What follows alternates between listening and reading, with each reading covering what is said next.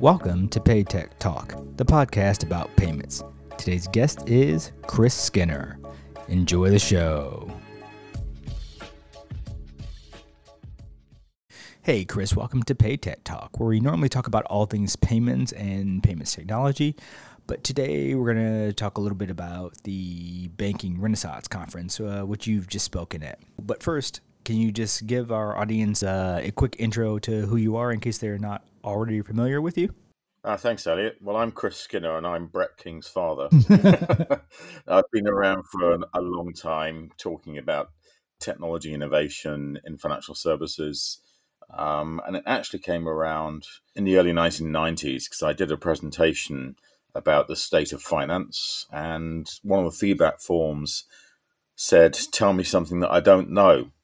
And I realized that the only thing we don't know is the future. So ever since then, I've spent all of my time immersed in looking at the future of financial services and specifically how technology is changing finance. So if you haven't read one of my 17 business books or 5 children's books, where have you been? Speaking of the future of banking, at the Banking Renaissance Conference, you just gave a talk about digital transformation. You gave a keynote on that, I believe, and you also chaired a panel on the same topic. What were the highlights of those presentations? Well, the main thing is that I've been looking at banking for so long that I understand banks will never disappear, even though some people would like to think that they will because we don't like banks. And the reason we don't like banks is because they control our money and money controls our lives. So everything is related. And the fact that banks have been around for over 500 years controlling our money is because they are linked to governments. So the issue right now with banks is that they need to be truly digital, and they don't, in most institutions, understand what that means. They think it means digital is a channel, and there's no such thing as a digital channel. That's ridiculous. You have to have digital at the heart, not as an add-on. And so where I come from is saying, how do you reimagine the organization that's been around for hundreds of years to be digital at its heart? And that's what digital transformation is all about. And I have written about this many times, but Doing Digital was the book that came out a couple of years ago where I interviewed banks like JP Morgan Chase, ING, BBVA, DBS, and got lots of insights into how they were actually practically doing that change to turn their organization around from being analog to digital. It's not easy, and it's something that's challenging all organizations, but some are doing it better than others. And if you want to see it in a different context, just look at the position between, for example, Walmart and Amazon. And hopefully your listeners are familiar with Walmart, a massive physical organization for grocery distribution that came out of America. And now Amazon is the upstart that's challenging them. So we're seeing this in every aspect of our lives. And that's a great answer. What does having digital at the heart of a bank actually mean? I think when people hear like the term digital, they think of, like tech, AI, data mesh architecture, automation, machine learning, blockchain. But are these technical elements really the most important parts of digital transformation efforts? Not at all. It's got nothing to do with technology. It's to do with culture and mindset and how the organization thinks and works. And so there is a technological sort of structure, which is to do with replacing branches with apps that link to devices through the Internet of Things. It's replacing infrastructure that before was between front and back office with open platforms and ecosystems of APIs that are open in an open banking and payments structure, and replacing back office that was their headquarters with a highly intelligent data analytics system that can leverage customer intimacy and relationship. But that part is the technological part. But it has to start before that with the leadership and the executive team of the institution converting all of their people to understand that digital relationships and structures is where the bank or the financial institution has to be now instead of physical structures. So most banks in the European and American markets are getting rid of branches. I say European and American markets because there's actually quite a lot of parts of the world that are opening new bank branches because they didn't have enough. But in Europe and America, we're closing down branches. And what do you do with the people who had client relationships in branches? The tellers, the managers, you put them in on social media, you move them and retrain them, you give them Python training courses to code, you allow them to start developing apps, analytics, and APIs. But you can't do any of that until you culturally have absorbed that structure and direction. And so most banks I meet, the problem they have is that their executive leadership are people who are bankers and not technologists. You need to have digital people on the executive leadership team. And I was actually blown away when I met BBVA when I was writing the case studies that half their executive leadership team were from a technology or telecommunications background. They had a head of customer data, a head of engineering, obviously a CIO, but equally the CEO and the chairman had a background in technology and telecommunications. Half their executive team had some grounding in digital. And that's what makes the difference. Indeed, that's a completely different mentality shift. Absolutely. I mean, I had a couple of slides in my Banking Renaissance presentation that drives home this point, which is when we talk about fintech, I call it the parent-child relationship. Finance is the parent that wants stability and security and reliability and resilience. And tech is the child that wants to destroy everything and paint on the walls and kick everything and say, we'll change the world. And you need both these days. So if I walk into a bank's executive team and it's full of people like me who are grey-haired and wrinkled, I know it's the wrong team. But if I walk into a fintech and it's full of people who are very young and bright, but there's no grey hairs, that's also not going to work. You have to have a balance of both, digital and financial. You can't just have one without the other. The point I'm making is if I walk into a Revolut or a Monzo and I don't see a grey hair, then I know that they don't have the sage experience that can say there's going to be problems ahead. So right now we're going through a major challenge and a recessionary environment, and a lot of fintechs are laying employees off and some are actually going bust. And they've never been through this before, but that's because they're young and they're new. If they have some grey hairs on their executive team, they could tell them, I've seen this before, this is how you manage it, this is what you have to do. And that's why you need the balance of both. There's a great comment from Jamie Dimon, which is in 2008, we had this massive financial crisis. You may remember, Elliot, because you look like you're old enough to remember it. Massive financial crisis and lots of banks going bust. And Jamie Dimon's daughter, Jamie Dimon, CEO of JP Morgan Chase, his daughter, who was, I think at the time, a teenager, said, Dad, what's a financial crisis? And he said, something that happens about every 7 years. Excellent point. The best of both worlds. I've been reading your blogs for quite some time now. And I've noticed you write a lot about wealth inequality, ESG, and inclusion and things of that nature. And recently, you released a book called Digital for Good. These are mainly insights from other people in financial services on these topics. So I was wondering, from your point of view, how can finance and tech help these big issues like inequality, inclusion, and climate? Well, I worry that I'm becoming more radical the older I get, but it's not more radical. It's more that I want to leave my children with a better future. Actually, Digital for Good was inspired by walking into Alibaba's payments office, the Ant Group, which runs Alipay in China. And there's a poster on the wall of Jack Ma, and the words were in English, do good for society and good for the planet.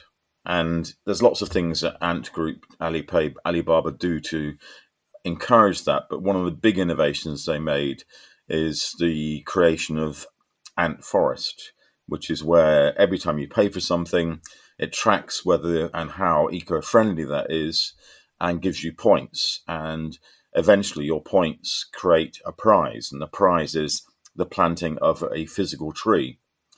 And they've planted so many trees now that they've improved the environment of China so that carbon emissions are reduced by about 5% over the last 5 years, which is incredible.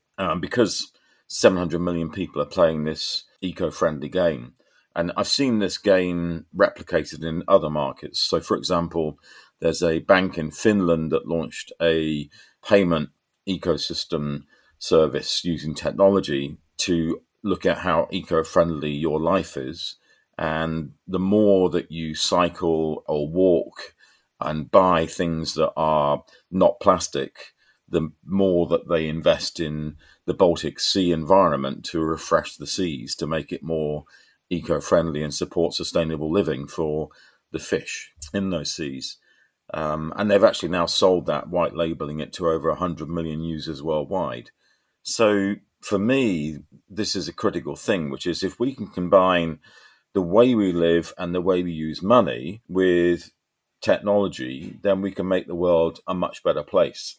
And I spent a lot of time talking to Extinction Rebellion, who are a very active consumer group, but equally with many of the pension funds, of which many are becoming active as well, and telling banks that if they invest in new fossil fuel projects, then they will stop putting pension funds into those banks as institutional investors. And Extinction Rebellion, for example, broke the windows of HSBC and Barclays Bank head office during their annual general meeting of their shareholders, and the judge let them off because he said, I understand this is activism. And when you talk to Extinction Rebellion, by way of example, they compare themselves to the suffragette movement that got women the vote 100 years ago. Women only got the vote because women became active in protesting the fact they didn't have the vote, including the famous incident of the lady on the race course who gave her life to get women the vote. And that's where Extinction Rebellion are saying, if we don't get banks to change the way they invest, and then from my perspective combine that with how technology can make the investments better, we won't have a future for our planet.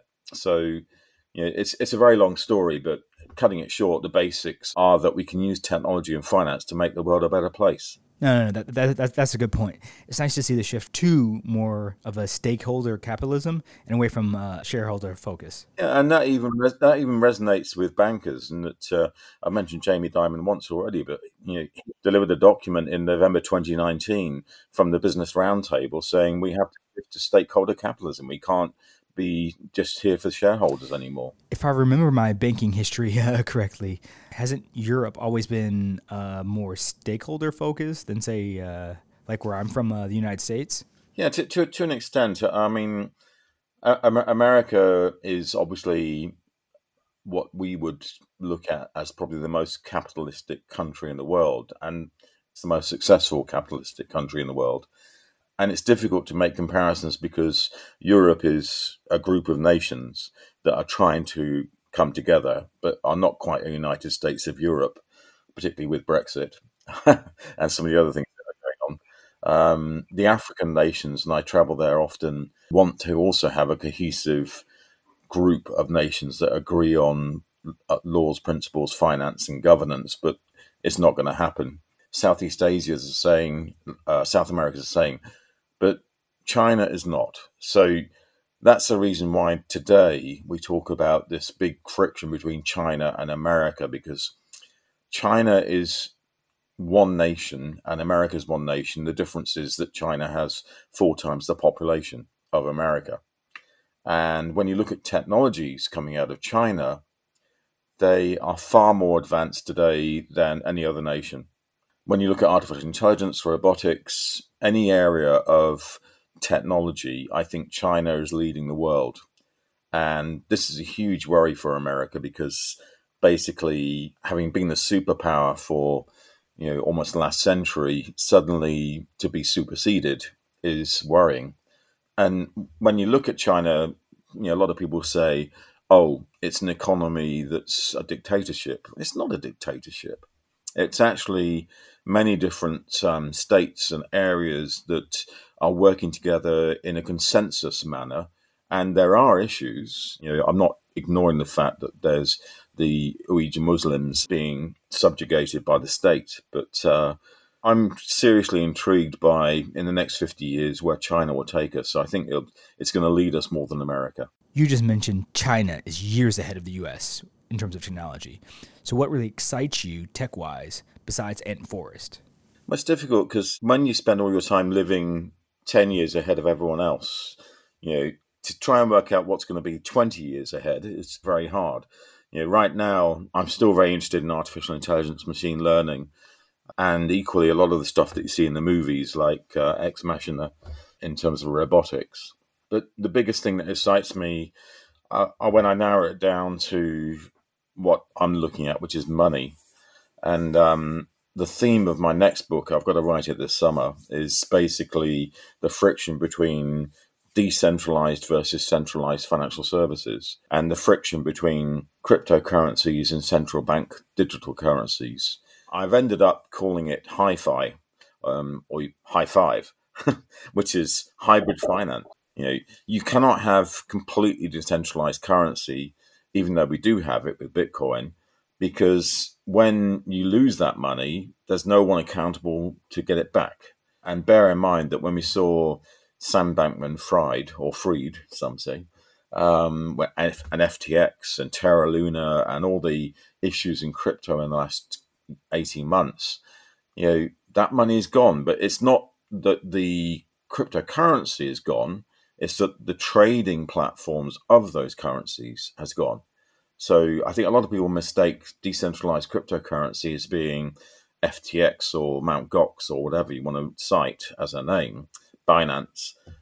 Those are not the currencies, those are the platforms. So you need to understand the difference. But then if I do lose my money on those platforms, which effectively is like a bank, who can I call? And that's the problem. So if you put your money in a bank and the bank goes bust, effectively that could be FTX or Binance or Terra Luna or whatever, you have a federal guarantee from the government or an insurance guarantee that says the bank has to pay you back. In Europe, 100,000 euros. The FDIC, I think it's $250,000.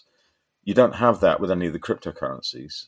So where I come from, and this is what excites me because I think it's fascinating seeing the development of our world, is the hybrid financial system, which says, yes, you can have decentralized cryptocurrency, but no, you cannot have it unless it's backed by a license. Thanks for sharing that preview.